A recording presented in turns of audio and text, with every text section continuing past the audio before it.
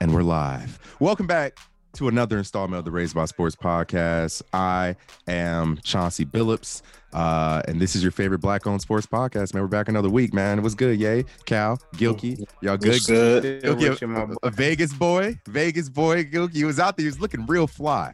He looked real streets, fly. baby.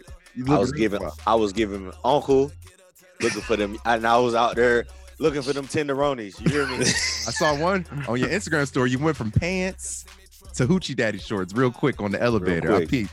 I did get a couple comments about that, about the cut of my shorts, but they said it was too high. As a true player, you play on. You play on. All right, guys. So, we typically start every episode with guess the player, but I'm gonna switch it up this week. Okay, I'm adding to the games. This is Family Feud now. We're still keeping the same records though. So you're at 7. Gilkey, you got 5. Calvin, you got 1. So we're adding to the games. All right. So this game is called the Big Three. All right. I got 7 questions. It's the nephew of Shot Clock. All right. I got 7 questions. They are random trivia questions. The first one of you to 3 answers correct wins. All right. These are three quick questions. All right. So wait. Restart. All right. I got 7 questions. I might not ask all of them, but the first person to 3 answers correct wins. Okay. All right. So here we go. The Big Three. In 1997, who was the NBA MVP? David Robinson. David Robinson. No. Karl Malone. Correct. Yeah, he has 1. I hate I got that one right. Yeah. All right. Yeah, he's at 1. In 2005, who was the NFL MVP? Peyton Manning. No. Sean Alexander. Ooh, yay. Oh, Ye's putting y'all to shame right now, boy. Damn. Ye's putting y'all to shame. All right, Ye's at 2. I thought he was getting some comp. All right. Okay. I got it. All right, here we go. All right, listen to me closely. Who is the all-time leading scorer for the USA Olympic basketball team? Kobe Bryant. Anthony. Kevin Love. Carmelo Anthony. Who said Who said Carmelo first? It was Gilkey. Okay. I think Jay got that first. Jay got that one. He did. All right. Jay's at 1. All right. Yeah, you got a little pressure on you. All right. I hope you're playing along at home, by the way. Who was the 1999 NBA MVP? David Robinson. Duncan. No. 1999. Shaq. Oh, No. Hakeem Olajuwon. No. Tim Duncan. No. Not Shaq. Wait. 1999. The forgotten year of the NBA. Yeah, isn't that the lockout year? Mm-hmm. Patrick Ewing. No, there was still an MVP. Wait, you said 1999. 1999 NBA MVP. NBA MVP. NBA, yes. That's tough, bro. That's tough. Steve Nash. No. Calvin, get out. Oh my god. Get out. I know. Get out. I'm sorry. Get out. Tim Duncan. Dr. No. J. David Robinson. I already said David Robinson. No and no. Calvin, fuck. 1999. Yes, 1999. Oh my god. Gosh. This is so. Yeah, this is a Uh, stumper. Bro, I have no idea. is it Karl Malone? Gilkey. There we go. Oh my god. Wow. Golly. Wow. I just put that out there just because my spirit. It is crazy, right? First of all, before we go any further, I'm in protest of this game. There needs to be no more Karl Malone fun facts. I got Facts. you, bro. I got Facts. you. I was just looking for facts. I and almost was said like, after wait. the first one. I was like, wait, Yeah, hold I up. let it Karl rock. Malone won 2 MVPs? I didn't know that. Bro, I mean, I did, listen. but all right. All right. No Gillian. more Karl Malone fun facts. I got you. We don't acknowledge Karl Malone on this show. He's in the same bucket as Rudy Gobert. All right. No, he's in the bucket all by his damn self. All by himself. All right. No, he had there with Miles Bridges. Gilkey at 2. See. Yay at 2. Calvin don't know how to act. Cal is 0. All right, Cal. This your chance for redemption. All right. Who was the NBA scoring champion in 2014? James Carmelo Harden. Anthony. No, Kevin one- Durant. Kevin Durant. No, that's Yay. mine. Nah, No, That was yay. that's That was- mine. that was Run the yay, tape bro. back. That Run was the tape yay. back. That Run was the tape yay, back, bro. bruh. That Run the was tape- yay. Run the It was tape yay. back, bruh. Yo, you were still off your first guess, bro. No. That was yay, Run the bro. tape back, bruh. That was yay, bro. Yes, sir. Bogus. Yes, sir. That was yay. Double protest. All right, Y'all man. can't- Yo, that's the big That's three, a cool man. game. Yeah, man. Hey, Cal. I just don't think you should have Carmelo as two answers. You're right. My fault. But now let's move on to not another game, but another segment. What's the word, man? Today I got notification on my phone that the GOAT, in my opinion, I hope it's all y'all's opinion. The Here GOAT. you go with that. Go. Oh, yeah. Oh, sorry. Pardon. I'm talking about He Serena thought- Williams, He Gilkey. thought you was talking about Bron. Yeah. Hey, man. Hey. Thanks for ruining my monologue. I had a real I touch. did. I screwed it. You ruined the moment. But yeah, the GOAT of tennis, women's fuck. Women's She sports. she would go to women's sports, I believe. Is she the GOAT of tennis, period? I don't know, but she's definitely the GOAT of Yes. women's tennis. Is she?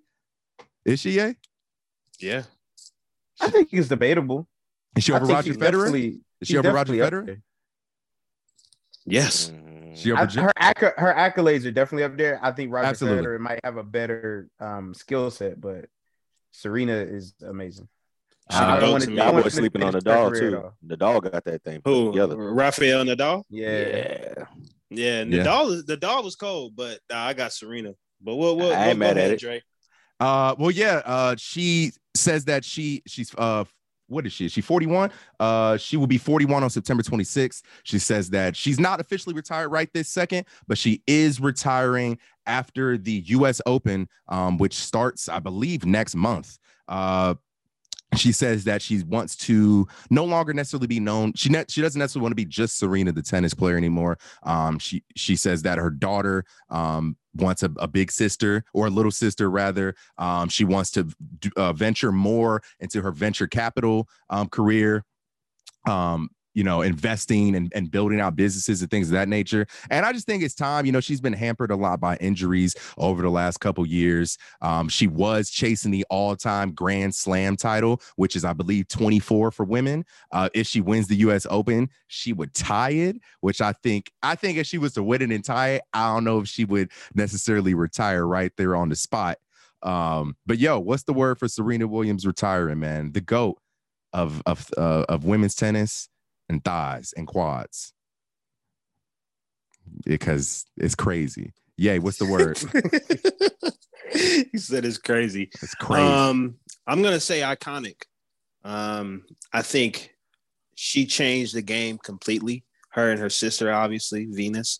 I think she took that, baton. I know her and Venus were playing at the same time. She essentially took the baton from Venus and ran with it till she can't run no more. I mean, the greatest tell-all of Serena's career to me, and why I think she's truly, honestly, in the conversation for greatest athlete of all time, and all men and women, is this woman won a fucking major pregnant.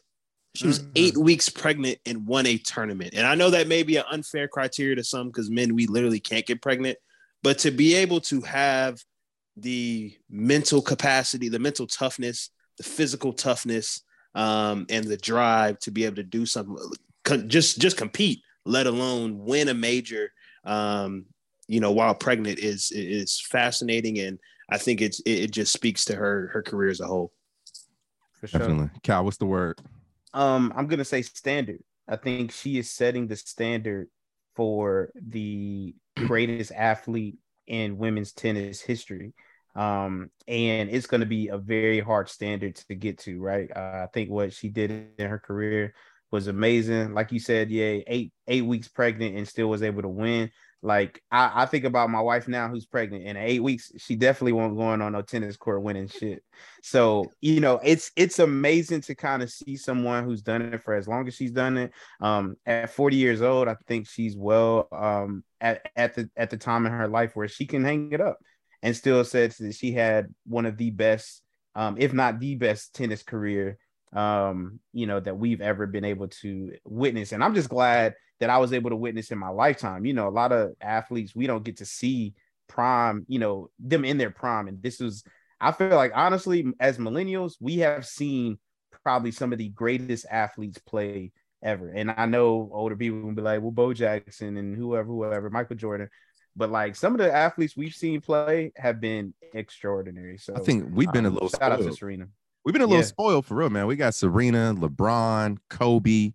I know we got to see Tom Brady, the tail end. And I mean, even who we just Nadal and Federer. Yeah, we got Tiger Woods. Yeah. We definitely been spoiled, man. Serena, like I said, 23 she's at 22 grands. Oh wait, no. 23 majors. She's at 23. I'm sorry, 23 Grand Slam titles, and that's the most by any player in the Open era. She's behind Margaret Court, who is the second, who is the most because she started in the non-Open era. Tennis is confusing, but she's at 24. So like I said, if Serena is to win the US Open, she would tire. She spent 319 weeks ranked as the number one player in the world in the Women's Tennis Association, including a joint record 186 consecutive weeks, and finished as the year number one 5 times. I would say royalty is the word that I would have, because I think that every single woman who picks up a tennis racket with the aspirations to be the greatest or to go pro or whatever, she's the standard. You're going to look up to her. You're literally like when people say, who do you want to be like when you're playing basketball? You want to be like LeBron or Jordan? You know what I'm saying? Football, who you want to be? Well, who do people want to be like in football? Do you want to be Tom Brady? Depends on your position. Yeah, depends on your position. Yeah, depends on your position. Because I wanted to be Ed Reed. Ball facts. But yeah, man, I would say royalty. Gilkey, what's the word? I think my word is going to be stupefying. Ooh, yeah, you beat me to it this week. Okay, you beat me to it. Had to, and I say stupefying because not only the accomplishments on the court that she had made, in the clearly the most competitive era of tennis, women's tennis, men's and women's tennis, and I would say all the sports, just because as we were talking about how just the progression of all games have gone and the talent levels and whatnot. But I would say the level of dominance in the face of adversity, as well as at the same time being the best to ever pick up a racket, but still not being the most embraced in the history of the game, just because of the fact that she was a Black, voluptuous, beautiful woman. And I think, I'll tell you what. Hello. Say body, bang it. You preaching. Hey, Serena, we love you. We love you, baby. Call me. But anyway, I just want to tip my hat to excellence. I want to tip my hat to composure. I want to tip my hat to perseverance, as well as getting to the bag. Because I don't think, I'm not 100% on this, but I don't think there's a woman in sports that has earned more money than Serena Williams. And if there is, God bless her. I don't. Yeah, she has career earnings just off of tennis, I believe, is about 95 million. 94.5. Yeah. 94. Nobody's touching that. And then her endorsements. That's what I'm saying. Are stupid. Right now she has. I mean, I know she's a part owner of the women's soccer team out there in LA. Yeah. And then her net worth right now is it doesn't tell me. 250 mil. So yeah, I don't think there's a lady in the world right now in the sports world that's touching that. So I don't think anybody that's touching that in terms of women. No. So just want to tip my cap to the lovely Miss Serena Williams. And whenever you want to come back to our side, baby, I'll be here waiting to embrace you with open arms. Hey, yo. Because she's married to Hey, we ain't gotta talk about it. We ain't gotta talk about it. True. But yeah, man. And shout out to her, man. Speaking of whiteness, shout out to her being absolutely out of this world dominant in one of the whitest sports in the world. Especially in our country. That was the last thing I was gonna speak to. Like her coming, like, I don't know if any of you all have saw King Richard. Really, I wouldn't say it's a great movie, but it's a really good story. It's a really good insight on just the things she went through. As being a young, dark-skinned Black woman coming up out of Oakland, California, the inner city, the West Coast, to where, obviously tennis is not a Black thing whatsoever. That's not, it's a privileged sport in a way. And so for her to be able to get through that and, be able to make her pro debut, I think she was like 15 or 16. And then to be here, 25 years later, is remarkable. It's crazy, bro. Yeah. Shout out to Serena Williams, man. We love you. And I'm pulling for you in the US Open. Let's tie Miss Court. And then hopefully, you come back for another one to take the record, because she's more than deserving of it. And Coco Gauff, Naomi Osaka, hey, you've been called. You've been called to the front of the classroom. On the way. You can call to the front of the classroom. Coco's 100% on our way. She's like 16, 17 years old, which is nuts. And then Naomi Osaka. They played against each other, didn't they? Didn't she beat Serena? No. Or did she beat Venus? No, she didn't beat either one. She gave Serena, played against them, right? She played against Serena, and she gave Serena a great effort. It was really great. Yeah. She gave her a great effort. All right, my fault. My fault was My fault was Yeah, she gave her a great effort. Once again, don't really know how to segue from Serena to Deshaun Watson, but here we go. Hey, surprise! We could have put a towel in the middle of that. We could have put a little something in the middle of that. Surprise! We're here. Yeah. So it's always so awkward for us recording on Tuesday, because we're either 3 days after some big news or like a day before the shit. But we do have at the advantage, we're recording right after, Monday Night Football on Sunday or whatever. But anyway, last week we did have the opportunity to, put out an episode right after Judge Sue L. Robinson was able to put out her decision on, or it's turned out to be more of a recommendation. Her decision / recommendation to what the adjudication should be for. There you go, Jay. You tried it. You thought the adjudication should be for Deshaun Watson's punishment. She did recommend a 6-game suspension, that he only be able to use like massage therapists and whatnot, that the Cleveland Browns approve of. And he's to have no adverse involvement with law enforcement and must not commit any additional violations of the policy. Boom, whatever. We knew that. So then literally, I believe the next day on Wednesday, the NFL came out and basically said, hey, thank you, Judge Robinson. We're going to take it from here. We're going to appeal that decision. And we are looking from my understanding, they are looking for, at the very least, a year-long suspension for Deshaun Watson. A lot of people are, and also the big thing was that with Judge Robinson's recommendation, there was no fine. He wouldn't be fined anything, but I believe the NFL is looking for a year-long suspension and possibly a fine, because we all are aware that Deshaun Watson and his agent worked magic, and his salary for the first year of his contract is only, I believe, $1 million. And then he's due. I don't think it's that much. Yeah, I think it's like $500K or something like that. And then he's due the other $239 million on the back end, the next like 4 years or whatever of his contract. But yeah, there's a very, very polarizing decision for the NFL to go a year long. I think one thing that Roger Goodell and a lot of people that I've seen talk about, a lot of discourse around it, is that Judge Robinson in her decision basically said what it was. She said her true feelings towards it. She says that his nature was predatory. She said that the NFL has never been a forward-facing organization, but is a forward-looking organization. She says that his behaviors were premeditated and predatory. But she says that looking at the record when compared to relevant precedent and looking forward to how this disciplinary determination might be used in the future, she recommended 6 games. Yay, I know you had some strong opinions after the NFL came back and appealed to go for more than 6 games, which is going to look like a year. What are your thoughts on it after simmering on it for almost a week? Oh, the same. I think they're full of shit. The NFL? Absolutely. I feel like they are trying to use this situation to put him back in his place, and to set a tone to where these you can't just do whatever you want. The timeline I always like to refer to is, none of this stuff came out until he wanted out of Houston.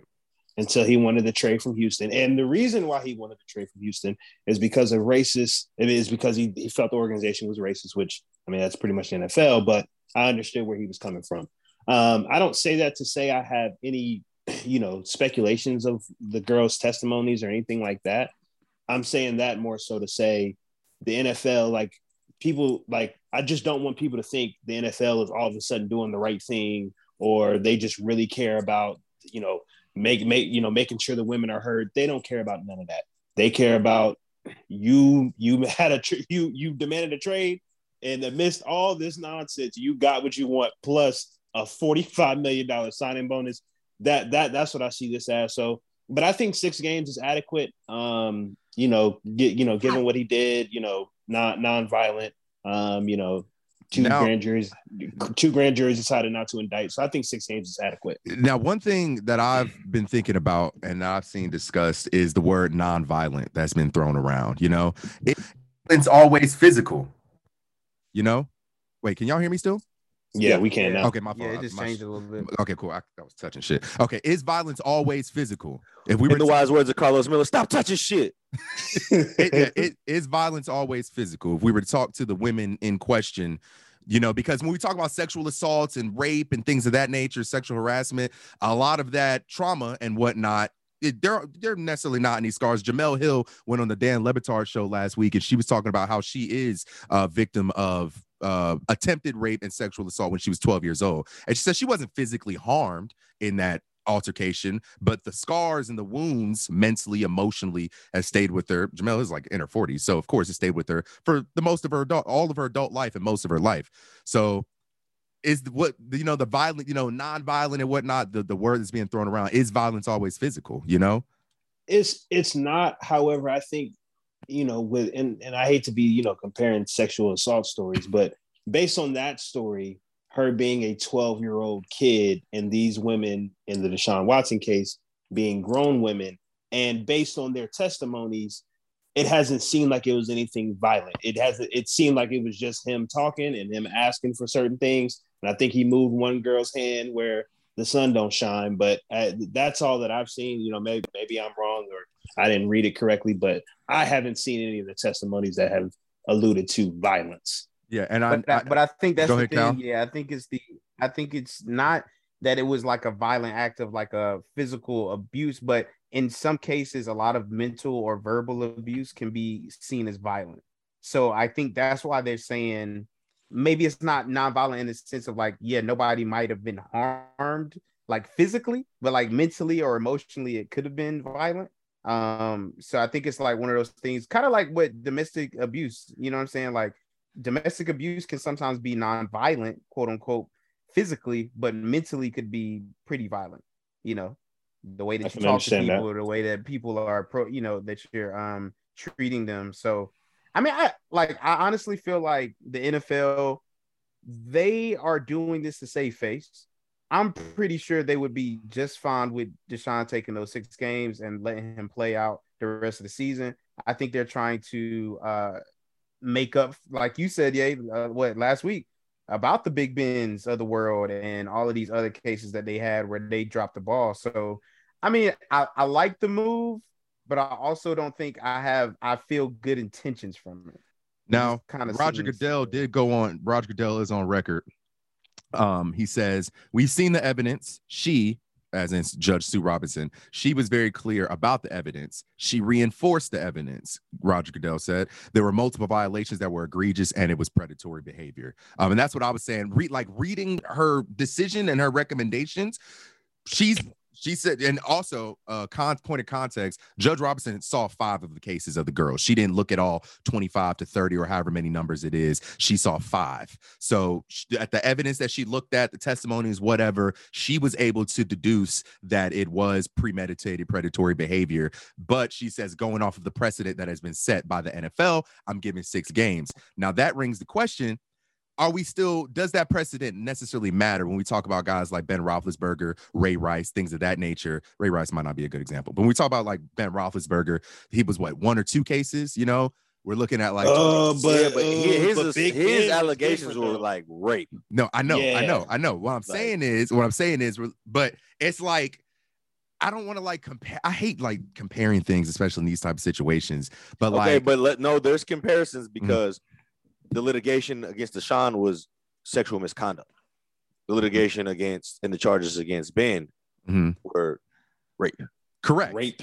And but like when it's okay, so it's sexual misconduct, but when it's sexual misconduct 25 plus times, you know, and it's like, let's say we got 25, let's say 23 of the women were bullshitting or whatever, which I'm not assuming. If 2 of them are telling the truth, that's still, it's like if he did it twice, do we still only give him 6 games? If a judge can deduce that he actually did it at least once, it's like, how do we still only give him 6 games? Like, how much do we value sexual misconduct?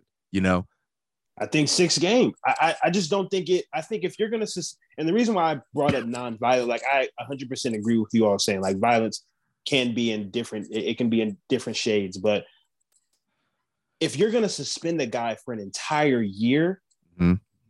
I feel like in this situation, somebody's got to get hurt, right? Yeah, like someone has to be hurt. Like it has to be something more serious than sexual misconduct. What if he did it now? Yeah, question. What if he did it 20? What if he's guilty of doing it all 25 times though?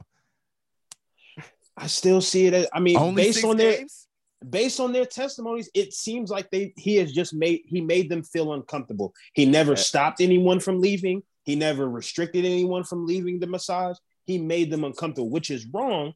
But it ain't 17 games, you know, plus suspension wrong. Not to me. Not to me, bro. Guilty. And also given that last thing. Go ahead. And also given no criminal charges were held up in court twice. Exactly. So that's my big. No indictment doesn't mean an exoneration. Remember that. It doesn't necessarily mean an exoneration. Go ahead, Gilkey. I'm with you on this one. I think 6 games is kind of the mark here due to all the reasons that he already mentioned. Yes, there's guys that have done things that people or could be classified as non-violent and they got longer, i.e. Calvin Ridley, but there's precedent set previously as to why Calvin Ridley was given a year. So it's a very interesting and peculiar situation. But I think because of the lack of someone getting hurt, it's going to really kind of be the be-all, end-all for this judgment in this ruling. Now, would I like to be 8 games so he can miss one against the Ravens? Absolutely. But that's not what it is. And I honestly, because of the fact that, to the points Jay hit on, no one ever said he forced them to do anything. He never restrained anyone, never held anyone against their will, never told them, you know, this is what has to be done, or, you know, there's going to be some severe consequences, this, that, and the third. It was none of that. It was kind of just like fishing in a very, very sick pond. And I think that's really all it can be at this point. But of course, the NFL they're setting this new tone and this new precedent. Now, what I will say is, man, if going forward, the NFL can, like, let's say they suspend Watson for more than 6 games, anywhere from 7 to a year. If going forward they continue to abide by that precedent, would you be okay with it, Ye? If the NFL is trying to turn over a new leaf in terms of properly adjudicating people that I just don't. I don't. It's hard for me to say that because you just had a situation where Robert Kraft was in Miami getting freaky with it. The old tug and pull. And you ain't really do nothing. So it's like, and he got caught up in a FBI sting, in a federal. And so it's just like and that was just what, a year ago, maybe 2. And so it's just like it to me. Everything, like I've been trying to watch this case as closely as I can, and it like I keep on saying, it just seems like y'all are just trying to put him back in his place for getting what he wanted in the end. and it just doesn't seem genuine. And also, like, I would feel you, Dre, as far as like going forward, but you know, how many sexual assault and rape cases have we seen in the past 5 years? I mean, this is probably like the first one. Well, I'm saying sexual assault, domestic violence, that stuff doesn't really happen in the league as much anymore. Well, that's more so what I'm saying. I think we've seen a decent handful in the last 5 years. Robert Kraft. And I'm saying domestic violence, sexual assault. I'm putting it all kind of together. Robert Kraft, Ezekiel Elliott, Tyreek Hill. All right, we're gonna stop right there. What? No, Zeke got the 6-game suspension, but it was proven that it was blackmail. Like, it was proven blackmail. Well, yeah, that is Zeke. It was proven blackmail. What is his girlfriend? Yes, it was the girl, and then the text come out talking about some. Yeah, he think he finna leave me. I'm finna ruin his whole entire life. Okay, so let's I do remember that. I do remember that. Yeah. So that was because he appealed. They confirmed appeal again, taking the court again because he went through the appeal process like 4 times because he was like, this is some bull. Also, that is right. Circling back to Deshaun real quick, a lot of people are upset that he has shown zero contrition to the entire situation, no remorse or any type of like. You want him to show remorse about the massages, my boy? You talking to the wrong person. That boy was enjoying himself. He ain't sad or bad about that. He just like, that's what I'm saying. Like, if someone tells you that you wronged them, the proper thing to do is to say, I'm sorry, right? Not, I'm sorry I made you feel that way. You're putting the onus back on them. But if people are saying, hey, you did, and it's clear at this point, I think it's clear that the nigga did it to some level. You know what I'm saying? I'm not saying he did Andre, this man was on Twitter with Mia Khalifa playing basketball. That man ain't got no coup, right? He ain't worried about that. He said, yo, I am. You know he listen. He showed his remorse when he wrote them checks settling they shit. He showed his remorse then. I just don't know. Like, I just feel like that's kind of a moot point that people are trying to make because it's like, all right, if he came out and said I'm sorry, like, would that change your opinion? Like, all the people who are saying that, their opinion wouldn't be changed whether he came out and said sorry or if he came out and is doing what he's doing now. I think at this point, this thing has been going on for a really long time. Like, it's been going on since early 2020 years now, right?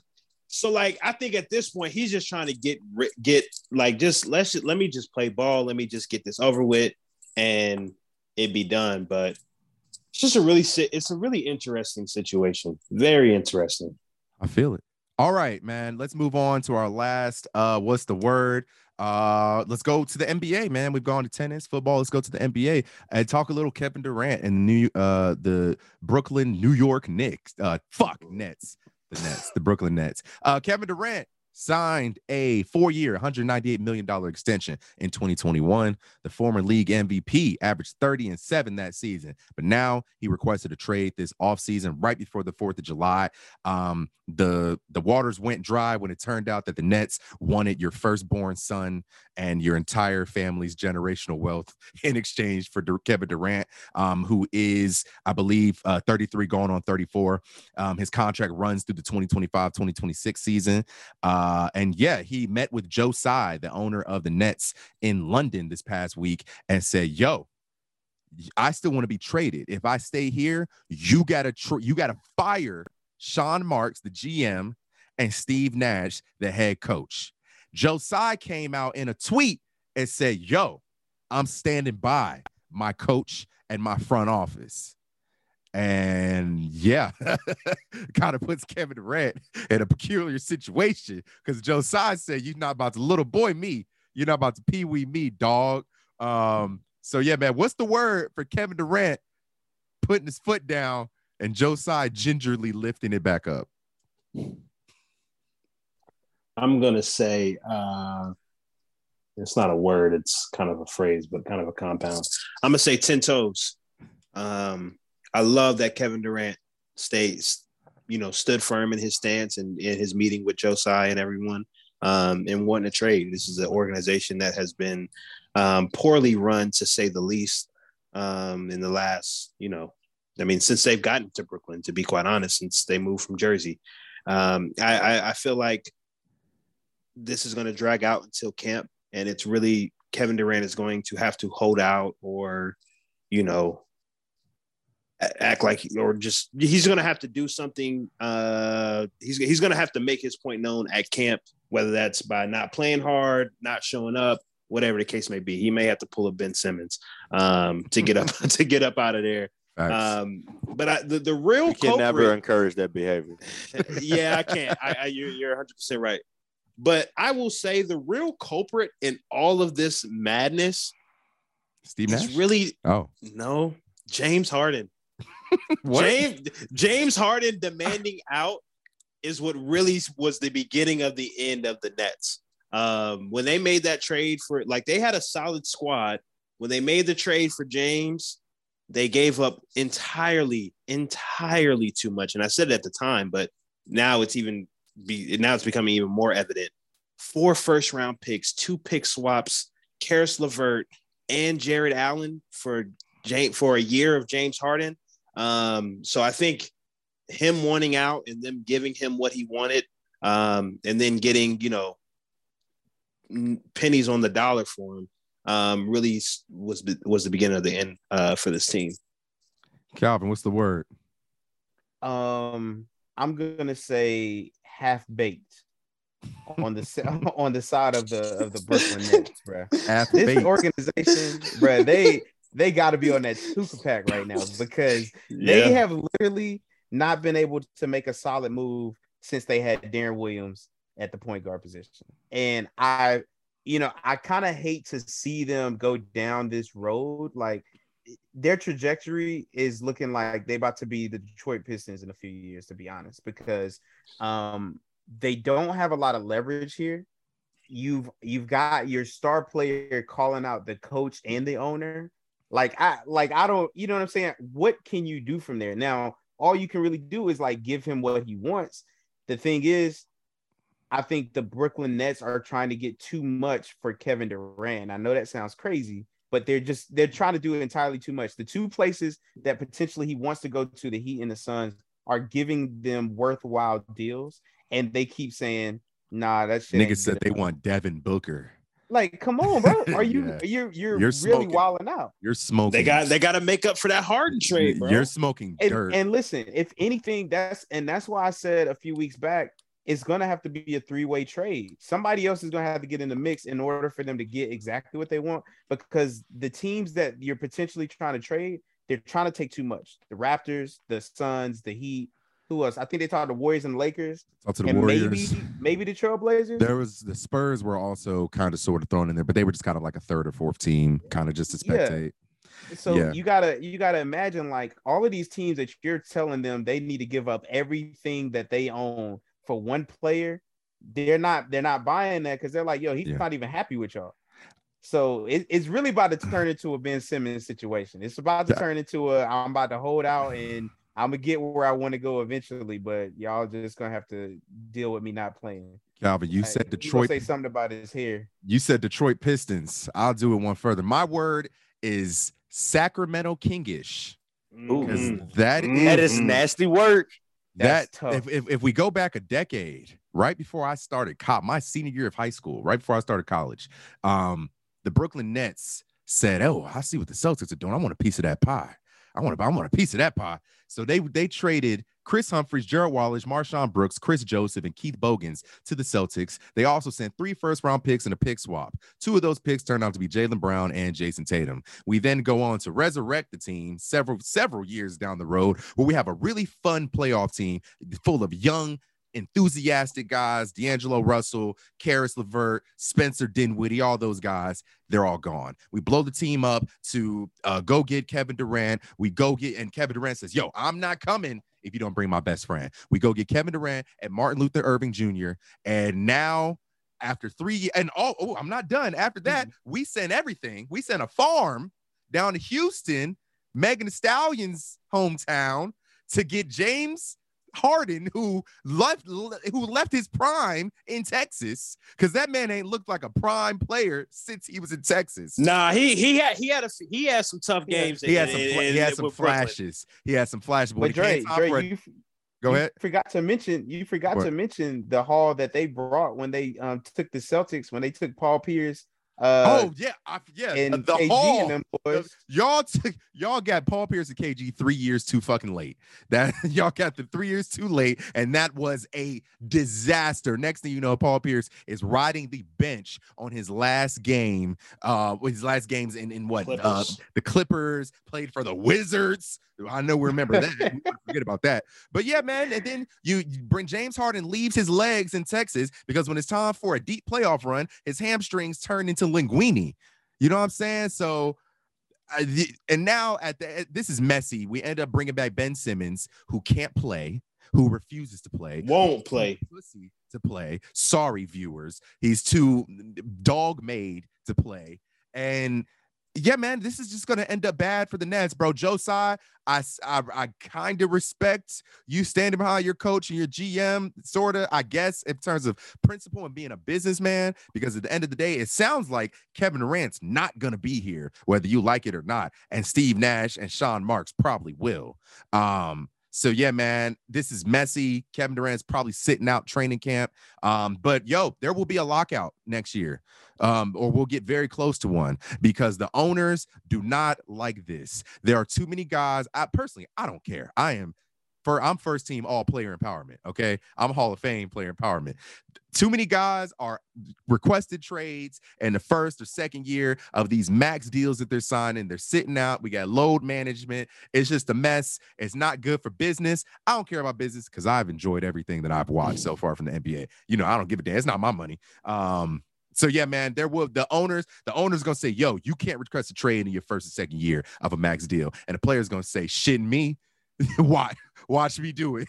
Watch me do. You think I'm signing that paper? Players Association, they ain't signing that paper. So we're gonna see a lot of pro-ams in November 2023. We're gonna see a lot of pro-ams, my boy. We're gonna see a lot of pickup games at Rucker Park and LA Fitness.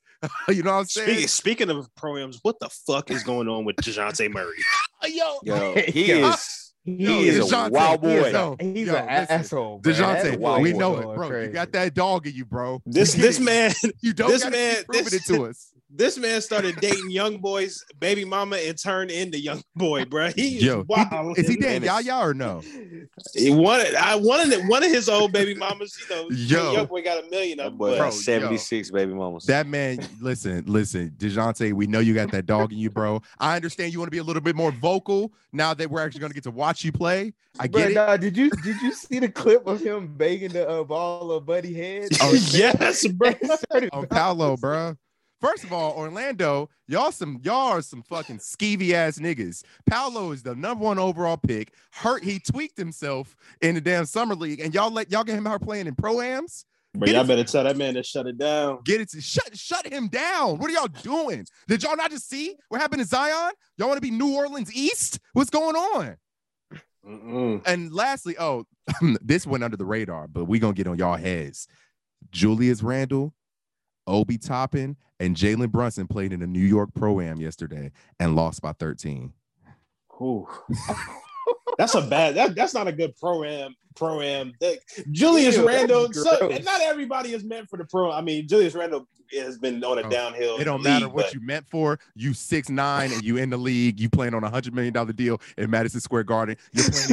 You're playing against fucking Harris Teeter workers and fucking movie theater attendants on the other team. There was no NBA, and 2 players on the other team dropped 40 apiece. Oh my god! Yo, what? Hey, it's what's soon to come for the Knicks. Yeah, that's it. Hey, man. Yeah. Gilkey, what's the word for Kevin Durant? You know what I'm saying? Trying to Debo his way out of Brooklyn. Atypical. Ooh, hey, you give me a run for my money today. Yeah, I've been in my thesaurus. Yes, sir. I say atypical, man, because it's just like it seems to be par for the course for Kevin at this point. You know, it's the slightest sign of inconvenience, he's about out of it. And I can't say I blame him, because I look at life through a similar perspective, a similar lens, I would say. But I don't know about going about it this way is the way to do it. But if you have requests and demands and you are the $800 million man that is Kevin Durant and has the franchise basically by the balls, you can do whatever it is that you want to do, or request whatever it is that you would like to request. And if they oblige or whatever, you have the cachet to be able to get out there and be like, hey, no, I can at least ask. But I just say atypical because it seems like whenever there's something that Kevin don't like, he gonna make it vocal. And he's like, hey, go ahead and get me out of here. Go ahead, get me out of here. And like I said, it's his career, it's his life. I can't say there's anything wrong with that. Hey, man, I'm with it, bro. You know, I said, bro, we all first team player empowerment over here, man. That's not that. I don't know if that's fair, bro. I don't know if that's fair. Gilkey gave him his credit, though. He said, yo, that's what you want to do. I'm not mad at it. But I don't know. I'm saying, like, when things get tough, he skated. I don't know about that. I mean, kind of.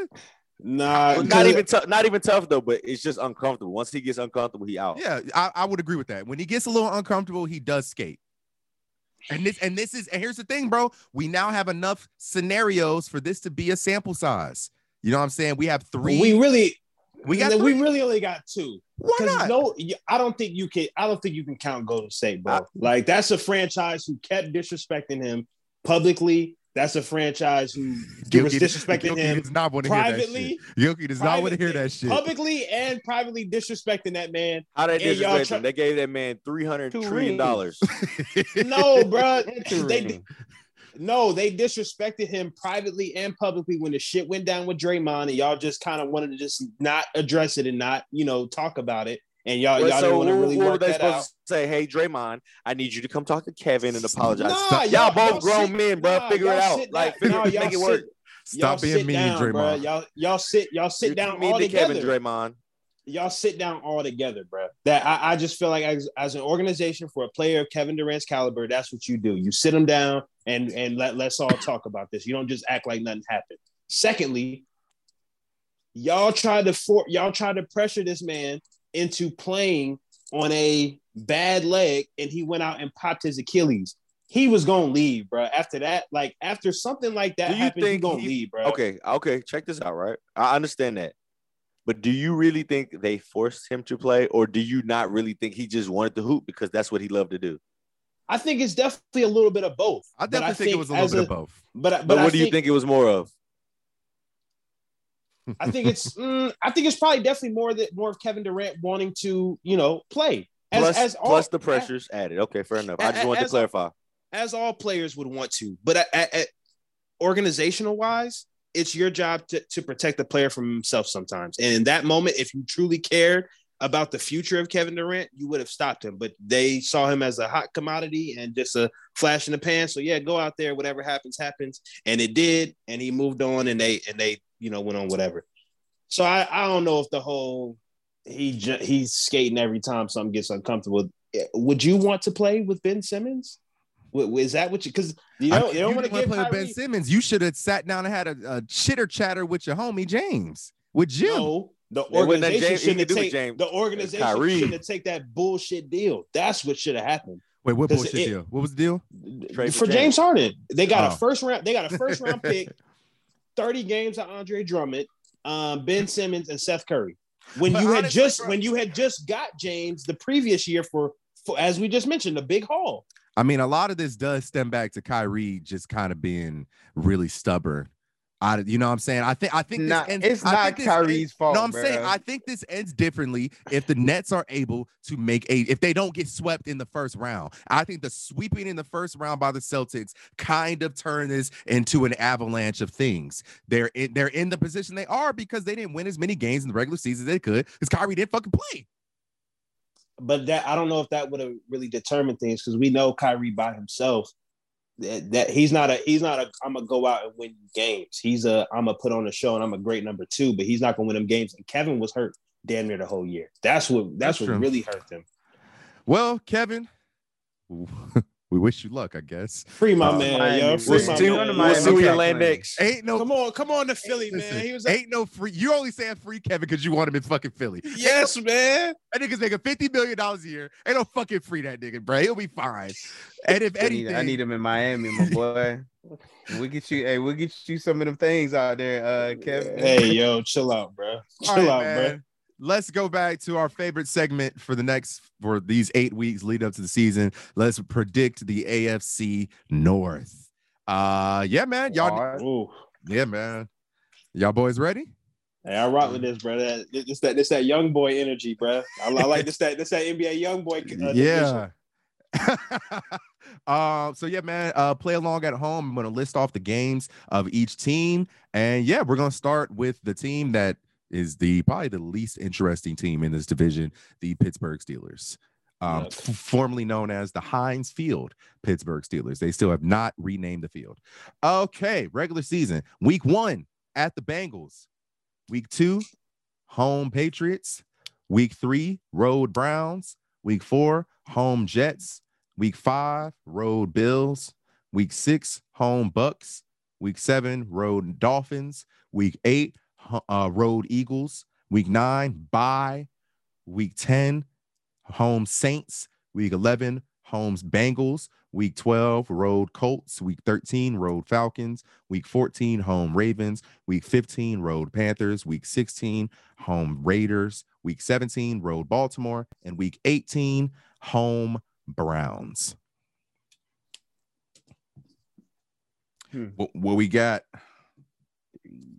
I got the boys at 6-11. Unfortunately for Wow. I hate to be that guy, bro. Because I love Mike. I love Mike T. Oh, his first losing season. Yeah, dog. Oh wow. And I think coming off, last year, and now they put this losing season on. I think it's gonna be real loud for Mike T in Pittsburgh, unfortunately, this year. And I mean, he's not gonna be given much to work with on the offensive side of the ball. Is Najee Harris and fill in the blank. They still got Deontay Johnson. Yeah, well, he ain't been able to catch the ball. Yeah, I think he got hurt today in practice.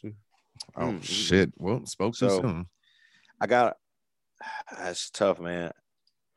I got him losing to the Bengals. I got him beating the Pats. Got him losing to the Browns with Jacoby Brissett just because I think they're gonna run the ball down their neck. I got him losing to the Jets, surprisingly, just because I think the Jets are going to be kind of an upstart team this year. I think the Jets will get closer to that 8 to 10 win range this year. Yeah, that's my sleeper. It is. That's interesting.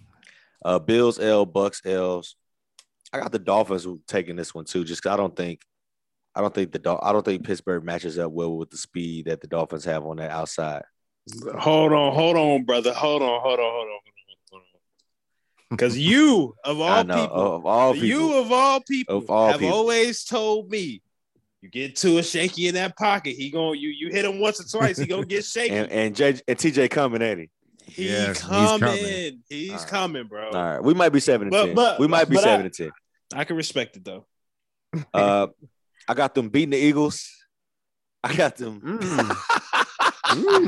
That's spicy. That's real spicy. I got them beating the Eagles just because I don't think they'll be able to block TJ Watt. I don't see the Eagles being able to keep Watt off of Jalen Hurts. I got them beating the Saints. I got them losing to the Bengals. I got them beating the Colts, Falcons, losing to the Ravens twice. They're gonna beat the Panthers, and that's gonna be their last win of the year. Ooh, wow! And I know, honestly, so that Jets, Dolphins, and one of those Ravens games can be flipped, so that could get them to 9-8. Okay. Well, Gilkey has laid down the gauntlet. Calvin, what's the record? I have them 8-9. So Okay. I still think it's a losing season, but I think they do a little bit better than 6-10 or 6-11. I think really the key games that they end up winning, I had them going on a stretch where they go on a 3-game winning streak, which would be that Patriots, that first week Browns, and then the Jets. But I think after that, they go through a little bit of a gauntlet. Bucks, Bills, Dolphins, Eagles, all back to back. And then they got after the bye, they got the Saints, which I believe by week 10, Jameis is going to be in full Jameis form, and you never know what that team is going to look like that way, that deep into the season. So I think they have a decent year. I think maybe, but I think honestly, them losing Juju Smith-Schuster is going to be bigger than I think we probably are giving them credit for, because Juju actually provided a lot for their offense, even though he wasn't that great of a wide receiver. And then remember, you got guys who are like one-trick ponies, Chase Claypool, Deontay Johnson. They're not. Neither one of them are elite number one receivers. So we'll see what they can do with that offense. And ain't Mitch Trubisky the starter? We don't know yet. It's either gonna be him or Kenny Pickett. So listen, I have no faith with either one of them when you got the defensive lines that they're gonna see coming out of the AFC North.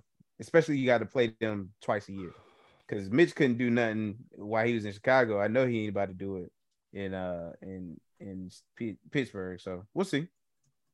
Yay, what you got? I'm higher on them than those two. I got them at 10-7. I think this is every time we think they're gonna have a down year, Mike T just shows why he's one of the best coaches, if not the best in the NFL. I think the Bengals are gonna take a little bit of a step back, just a little bit. And I think they're gonna, take advantage of, the Browns. I don't think the Browns are gonna be as good as people think. But I think that a few games that I'm looking at, the Buccaneers, I think that's definitely a game that they can absolutely get. It's going to be at home. That Buccaneers offensive line is decimated now. And the strength of the Steelers defense is their front seven. So I think that's absolutely a game they could win. I think they could absolutely go down to Miami and win. I think they could, I think they're probably going to split with Baltimore and, Cincy. I think they have a chance of sweeping the Browns, just depending on how the season goes. But I think they're going to be all right. I know their quarterback, situation is rough, but it was rough last year. Big Ben was less than a shell of himself. He was pretty bad at times, very limited at times. So whether it's Mitch or Kenny Pickett, I think they're going to be able to open up the game for Claypool and Deontay Johnson a little bit more if he can hold on to the ball. And I love their draft pick, George Pickens. I think he's going to bring that Juju type of vibe. He's not as big, but he just has George Pickens is that dog. He has that dog in him. I mean, when he was fighting Georgia in the end zone, like, he's just a different breed, man. And I think he's just going to bring a different type of tenacity to that offense. And then I think they got Miles Jack in the offseason. So him combined with Devin Bush, I think those are two very athletic, good linebackers to complement, what they got going up front with Casey Hayward and TJ Watt. So I think they're going to be solid, man. I think they're going to be all right, fighting for a wild card. Yeah, I have them at 8. I have them at 8 and 9. But I think it could go either way as well. Next up, let's do the Browns. Let's get the Browns out the way. Y'all ready? Mm-hmm. Cool. Oh, probably. Damn, this would have been great if Deshaun was playing. But at the Panthers, home Jets, home Steelers, road Falcons, home Chargers, home Patriots, road Ravens, home Bengals, Monday Night Football. Week 9 bye, road Dolphins, road Bills, home Bucks, road Texans, road Bengals, home Baltimore, home Saints, road Commanders, road Steelers, and that's it. I think it's quiet for them boys, man. This still the Brown schedule? Mm-hmm. I don't think slow, difficult. Yeah, I don't know if they'll necessarily be able to recover from. I don't think they win. They win maybe one game in that week 6 stretch. That 6-week stretch. Like, they're gonna win. They're gonna win more than one, bro. One in the first 6. I mean, I think they beat the Falcons. But other than that, who else did they beat in the first 6 weeks? You don't think they beat the Jets and the Panthers? I think they lose to the Jets. I think they'll slide the Jets just because they can run the ball, bro. They can just pound it. I mean, they can run the ball. I think at best they go 3-3 in the 6-week stretch. That's what I had them. They go 3-3. And then when Deshaun does, if Deshaun does come back, after week 6, who's to say what he looks like? You know, Yeah, like we don't know what that's very true. Yeah, he hasn't played football in a very long time. He hasn't played football in a long time, and he hasn't never played with this team. So we don't know what it'll look like. If he's out the whole season, I think it just gets worse. I think it gets a lot worse, a lot quicker for this team, to be quite honest with you. Because at the end of the day, yeah, you could run the ball, but as the Tennessee Titans have shown us, running the ball only going to get you but so far. Calvin, what you got? What's the record? I got them 5-12. Oof. Oh my gosh, bro! What? Listen, my God, what happened? You think it's gonna be a disaster? Listen, what?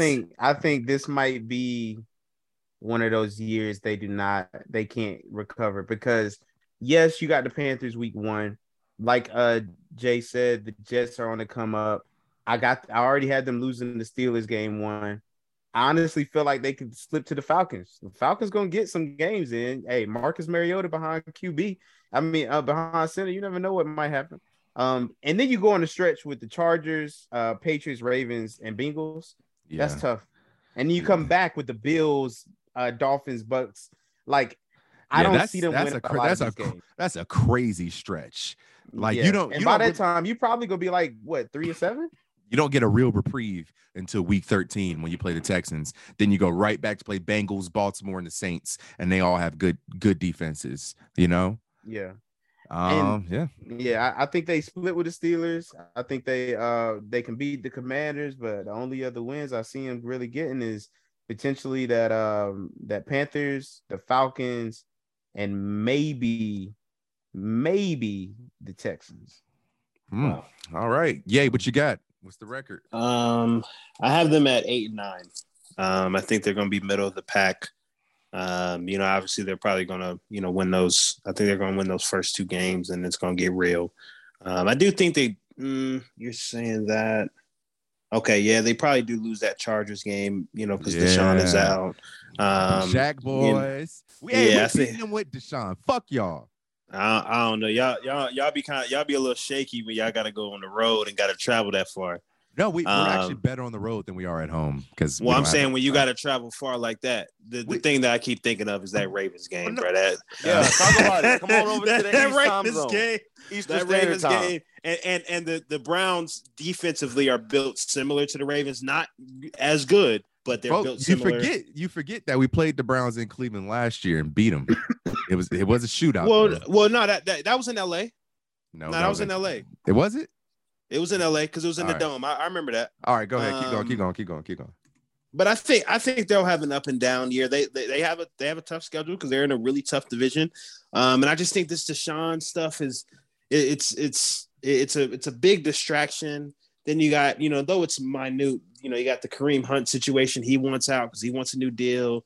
I just feel like it's a lot of moving pieces, and I don't know if I trust Kevin Stefanski to be able to handle all of these distractions and everything. You had the Baker thing. Like, it just seems like they can never really get in a flow. And in football, especially at this time right now, like, you need to start at this point, you need to be building something. And it just seems like they're probably not going to be able to, or whatever they do build in the preseason and training camp is going to get debunked by the Deshaun Watson suspension. So I think 8, 9, 7, and 10. And if I'm not mistaken, Amari Cooper is actually hurt too right now. Yeah, Amari got hurt. He did. I mean, I rock with Amari Cooper, but that ain't moving the needle for me. That ain't moving the needle. Neither Jacoby Brissett. That's why I don't see them win 8 games. Nigga, have some respect for Brissett. It's Brissett. Thank you, Gilkey. Brissett, my God, come on, Gilkey. What's the Browns' record? I'm right there with I got them at 9-8, man. I ain't got too much. I actually got them going 4-2 the first 6. I got them beating the Panthers, the Jets, the Steelers, then losing to the Falcons and the Chargers. All right, there you go. And then I got them beating the Pats too. Okay. I just don't know. I think when Deshaun come back, that's when it gets rocky. Because I got them lose to the Ravens, I got them lose to the Bengals, I got them lose to the Dolphins, the Bills, and the Bucks in a row. And then they beat the Texans, the Bengals, the Ravens, the Saints. I got the Commanders sneaking one out in the second to last week of the season, and the Steelers taking the L week 17. So, facts. like I said, I just don't. I don't know how he's going to ingratiate himself into the offense. It's gonna be a lot. I mean, I know he's been there all OTAs and training camp and mini camp, but as of now, once that first week of preseason starts, I think they're gonna find that rhythm and that flow. I know Jacoby's been taking pretty much all the first team reps since before they got Baker out of there, so he's comfortable within the offense as the QB1, and he plays a completely different style than Deshaun Watson does. Deshaun brings a totally different element. But that is something that the offense is going to have to adjust to, especially the offensive line has to adjust to on the fly. So I don't know how smoothly it works out for Cleveland and the boys. Facts. All right, man. Let's move on to the two most interesting teams in this division. Let's do the Cincinnati football Bengals first. Y'all know who we saving for last. We saving Big Trust, the home of Lamar Jackson. Week 1 for the Bengals. Home Steelers. Road, Jerry's World. Road, Jets. Home, Dolphins. Road, Ravens. Road, Saints. Home, Falcons. Road, Browns. Home, Panthers. Week 10 bye. You good, Jalen?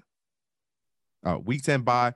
Road, Steelers. Road, Titans. Home, Chiefs. Home, Browns. Road, Bucks. Road, Patriots. Home, Bills. Home, Ravens. So, will there be a Super Bowl hangover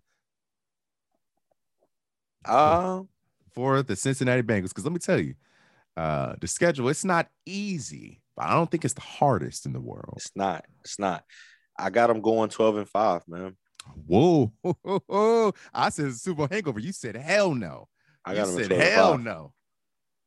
Okay. I got them at 12-5. Only teams I got them losing to. Got them losing to us, Baltimore, the first game. I got them losing to the Titans. I got them losing to the Chiefs. I got them losing to the Browns 1 game, the Bucks 1 game, and that's it. I'm not 100% about this offensive line right now.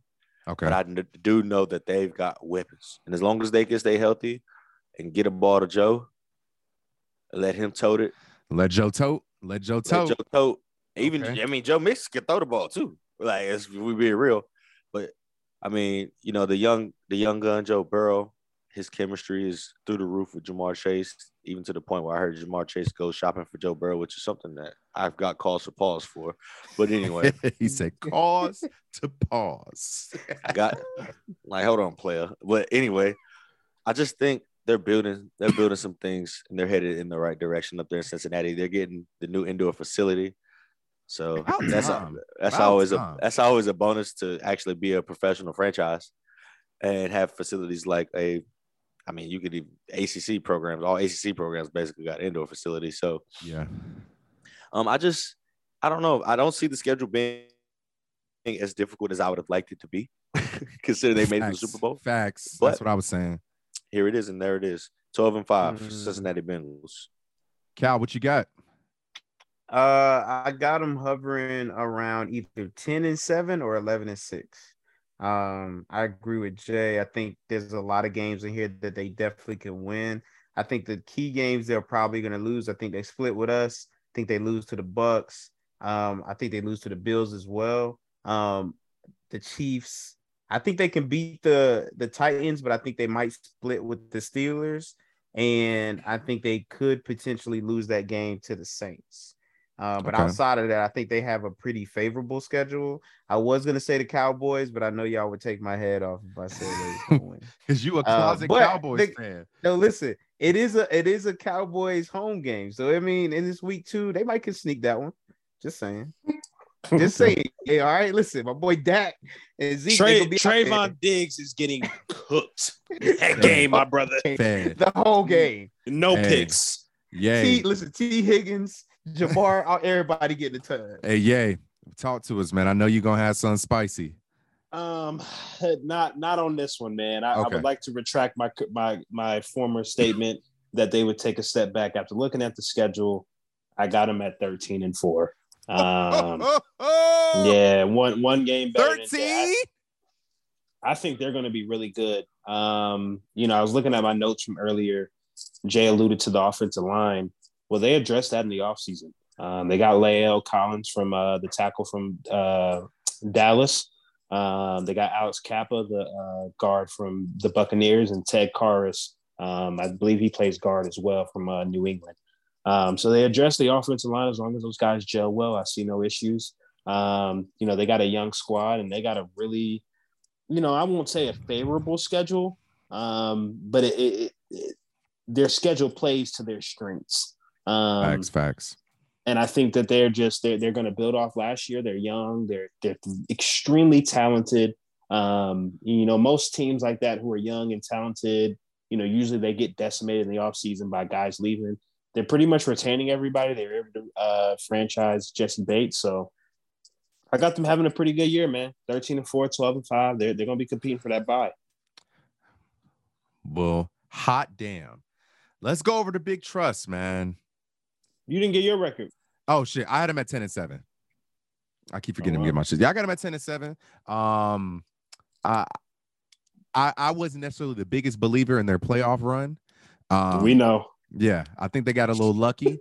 I do. I think they got a little lucky, man. At the end of that Raiders game, wasn't convinced. The Titans game, wasn't convinced. And the Super Bowl, hey, man. Hopefully they, like you said, they did address the offensive line. So if they did address that correctly, because we got to see if it works out.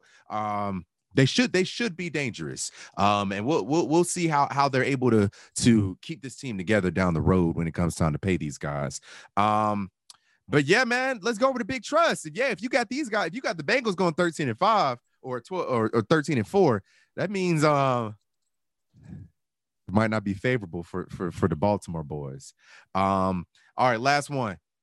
At the Jets, home Dolphins, road Patriots, home Bills, home Bengals, road Giants, home Browns, road Bucks, road Saints, bye, home Panthers, road Jaguars, home Broncos, road Steelers, road Browns, home Falcons, home Steelers, road Bengals.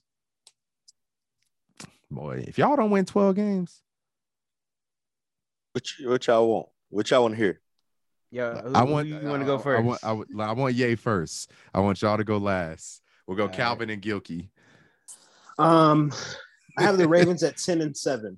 Oh, dog. I have them at 10-7, and that's no disrespect. I just feel like That's why y'all. That's like why y'all gonna lose to the Steelers. Oh, that's crazy.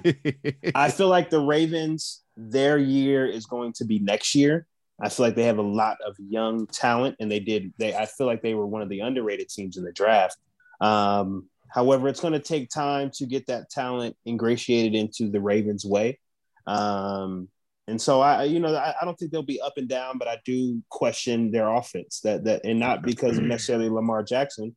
I question everything about their offense. I do question Lamar Jackson's throwing ability in that intermediate range, in the 8 to 12 yard range. I question their weapons.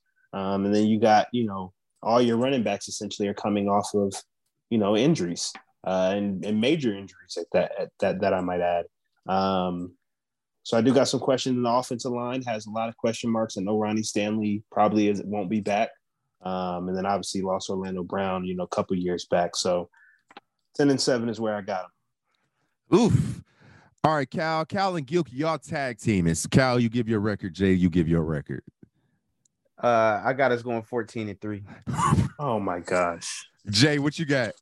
Oh my God. 13-4. Gang. All right, Calvin, why? That's real gang. Why? Oh, Go. Listen. I'm gonna tell you because we got the best player in the NFL, bro. That's why he touched about every play. The only four games that I perceive that we could potentially lose, and that's why I said 14-3, is I have the Buccaneers as a team that we could potentially lose to. The game against the Bengals at the last game of the season, and the only other game, right? And the only other game that I think we could potentially lose is that Patriots game, Week 3. The other games, we have a lot of good home games. Like, we're taking the Bills at home. This is a redemption game from the playoff time. We got the Giants this year. We go on a stretch. Y'all got the Giants on the road, bro. Y'all got the Giants on the road. Don't Yeah, I'm matter. We saying, can but we can I'm play saying them on we the have moon, bro. the They're not Giants. gonna beat us. Oh, Yeah. my fault. Go Like, ahead. Go you know ahead. what I'm saying? And the fourth team that I would think that might could beat us is Mhm. potentially the Broncos, but we got them at home, so I feel good about So that you too. I saying- think Calvin, we'll what sweep the what, Steelers what and football Browns. games? What do you be Bro, watching? what? Bro, what? So Cal, you said What? y'all sweeping the Steelers. Yeah, for sure. Okay. They gonna be some ugly games, but we gonna sweep them boys. Gilkey, Wow. can you give me your rationale Browns too. behind 13-4? Wow. 13-4. I got us losing to the Bills because we're going to beat them in the playoffs this year. I got them. Okay. I got the Bucks just because of Tom and their talent on the outside. We'll see where we're at in the DB room. I got us losing to the Browns one game just because they're a tough bunch up front. And Deshaun, he hasn't beat us since Lamar's been our quarterback, so I think he might steal that one. And then I got us losing to the Bengals to the last week of the season. I'll give mine real quick. I got y'all going either 10-7 or 11-6. I do think that there are games in here where I am concerned about whether or not y'all do win the games. I think the Bills are going to be a hard out for y'all. I think that every team in your division can beat each other at any given day because it's just that hard of a division. So I wouldn't be surprised if y'all were to split with the Steelers, the Bengals, and the Browns. Now, the Browns are, of course, up in the air because we don't know who's going to be their quarterback in the second half of the season. I think I think y'all having the Saints and the Bucks back to back, even though the Bucks are a Thursday night football and the Saints are a Monday night football the following week. I think those are going to be two tough games, and the Broncos be a tough game. So I do think that there are some tough nuggets of games in there. I think 14-3 is downright egregious. Oh my gosh. I think 13-4 is downright egregious. Now, however, what I will say, Calvin, 14-3 is wild. But Jay, what I will say is how I could see y'all getting close to 13-4 is due to the fact that y'all were kind of firing on all cylinders going into December of last season, and then Lamar gets hurt. But that hurt. I just No, I'm said saying that. when he got hurt, then. Yeah. Yeah, that's what I said when he got hurt. However, bro, I'm always very concerned at the fact that y'all do not have a real wide receiver one. We're gonna see Bateman. I think Bateman might be that deal. Hey, me too. The I think Batman is Bateman here. he might be that deal. The Bateman the Bateman is here. Okay. Word. Rashad Bateman is nice, but he doesn't complement Lamar Jackson's game well. Y'all got We just he need anybody that can catch the ball. We don't really know yet. We haven't been able to see him a full season. Can he catch the ball? It doesn't He matter. definitely can. Look, He catch the ball better than Hollywood. I know. Lamar Jackson is best throwing the deep ball. That's something that Rashad Bateman is not there to do. So the Rashad Bateman is there to run routes and be an intermediate. Now, wait a minute, 1 second. Now, I find it hilarious that you say Lamar Jackson is best at throwing the deep ball.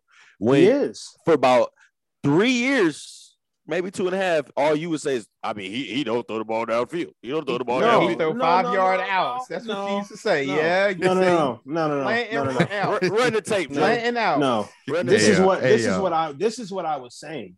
At that time, what y'all were talking about, that's when y'all were running them bullshit ass 3 tight end sets and dinking and ducking to Hayden Hurst and Mark Andrews all game. And y'all had him at fullback. That's what I was talking about then. So it's either 5-yard completion or a 60-yard bomb to Hollywood or one of the speedsters y'all got.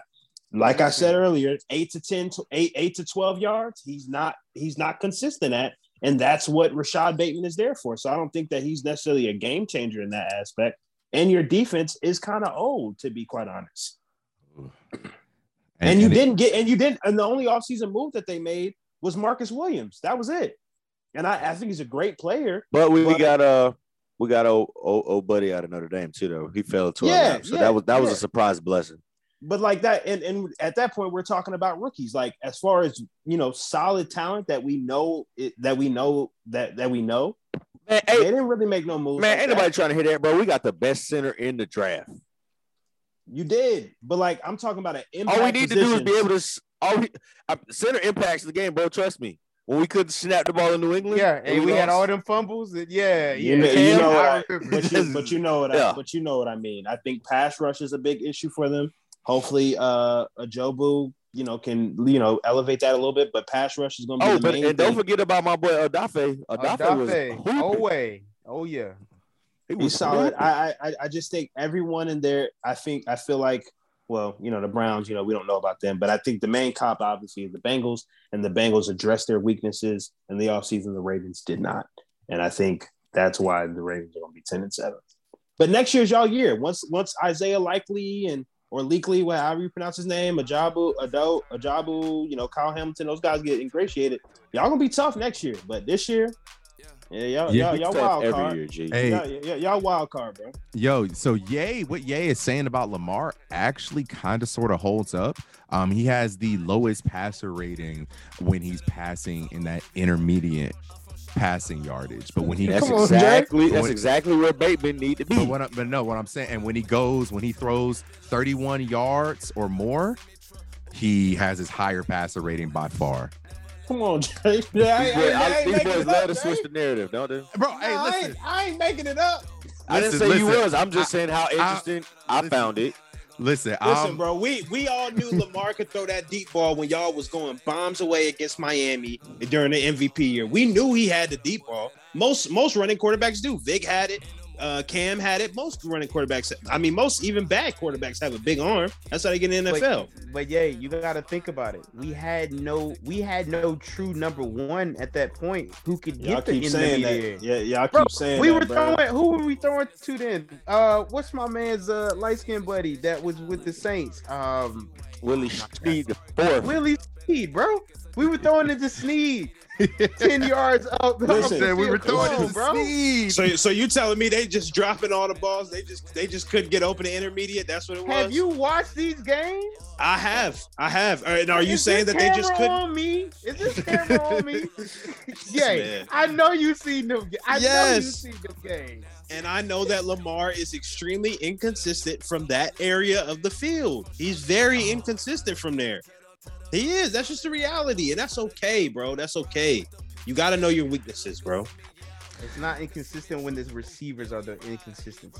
All right, so when we have year 4 of him having a poor passer rating from this area, y'all just gonna blame Bateman again? Honestly, or y'all gonna finally address it? Absolutely. This year. Oh my! Here we go. Before we get out of here, Calvin, you're standing on 14-3. Because what I'm gonna do is we're gonna make an Instagram graphic, and we're gonna put every of each division. Calvin, you're standing by 14-3. I for sure am standing by 14-3. You want to ask me again? I'm gonna tell you the same shit. Hey, 14-3. We're going to the Super Bowl. You better ask him again. Calvin, you stand by 14-3. Last 14-3. Is the camera on him? Is the camera on him? Everybody go speaker mode. Well, all right. On that note, hey, y'all heard it here first.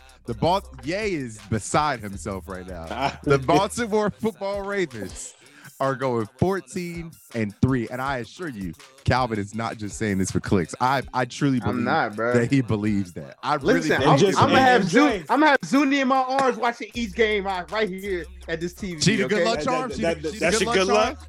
Yeah. That's all we. Wait, listen, we might go 17-0. Stop playing with us, man. All right, we'll see y'all next week, man. Yeah, I whip it like a semi-truck. Ooh, yeah, we ride and we rollin' for sure.